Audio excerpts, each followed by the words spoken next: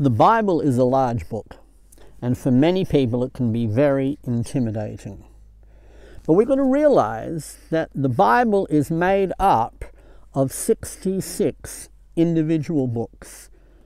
And these books are organized. Just like we organize books in a library, the Bible has organized the books of the Bible just like a library. We're going to be talking about the two main divisions today.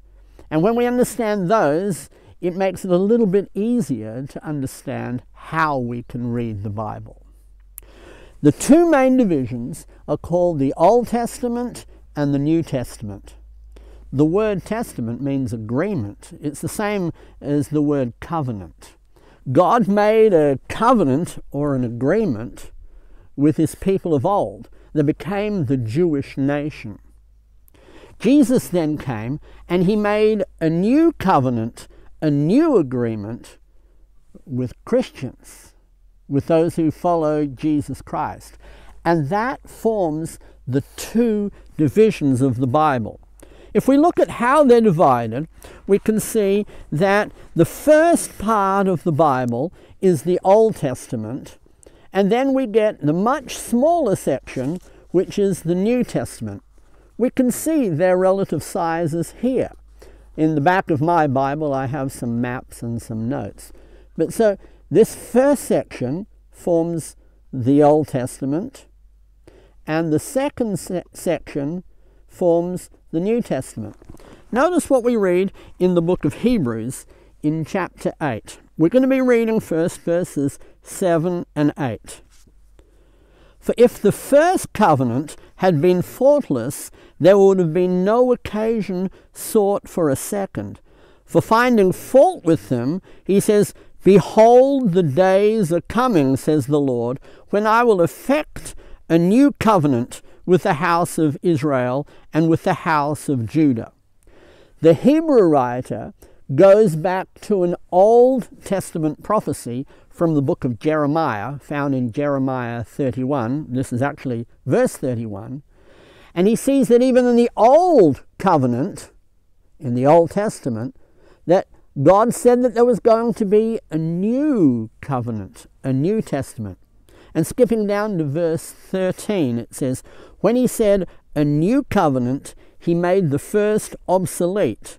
But whatever is becoming obsolete is growing old and ready to disappear. The Hebrew writer begins this wonderful book in this way. In Hebrews chapter 1 and verse 1. God, after he spoke long ago to the fathers in the prophets and in many portions in many ways, this is how he did speak to his people. Verse 2.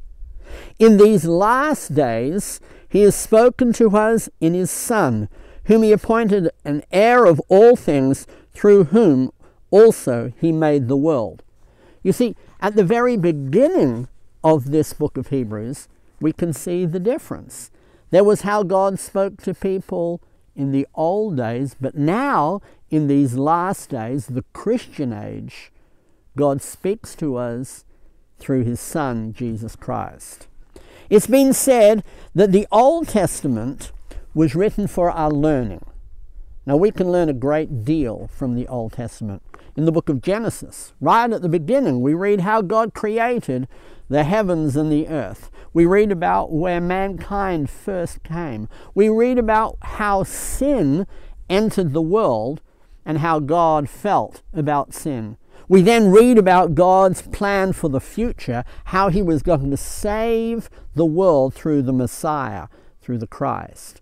And we read through the history of the children of Israel, and we see time and time again how God feels about truth and righteousness and how he feels about sin. Then we get to the New Testament and we read about Jesus Christ, and we read about how he wants Christians to live. The Old Testament is written for our learning, but today we go to the New Testament for our law.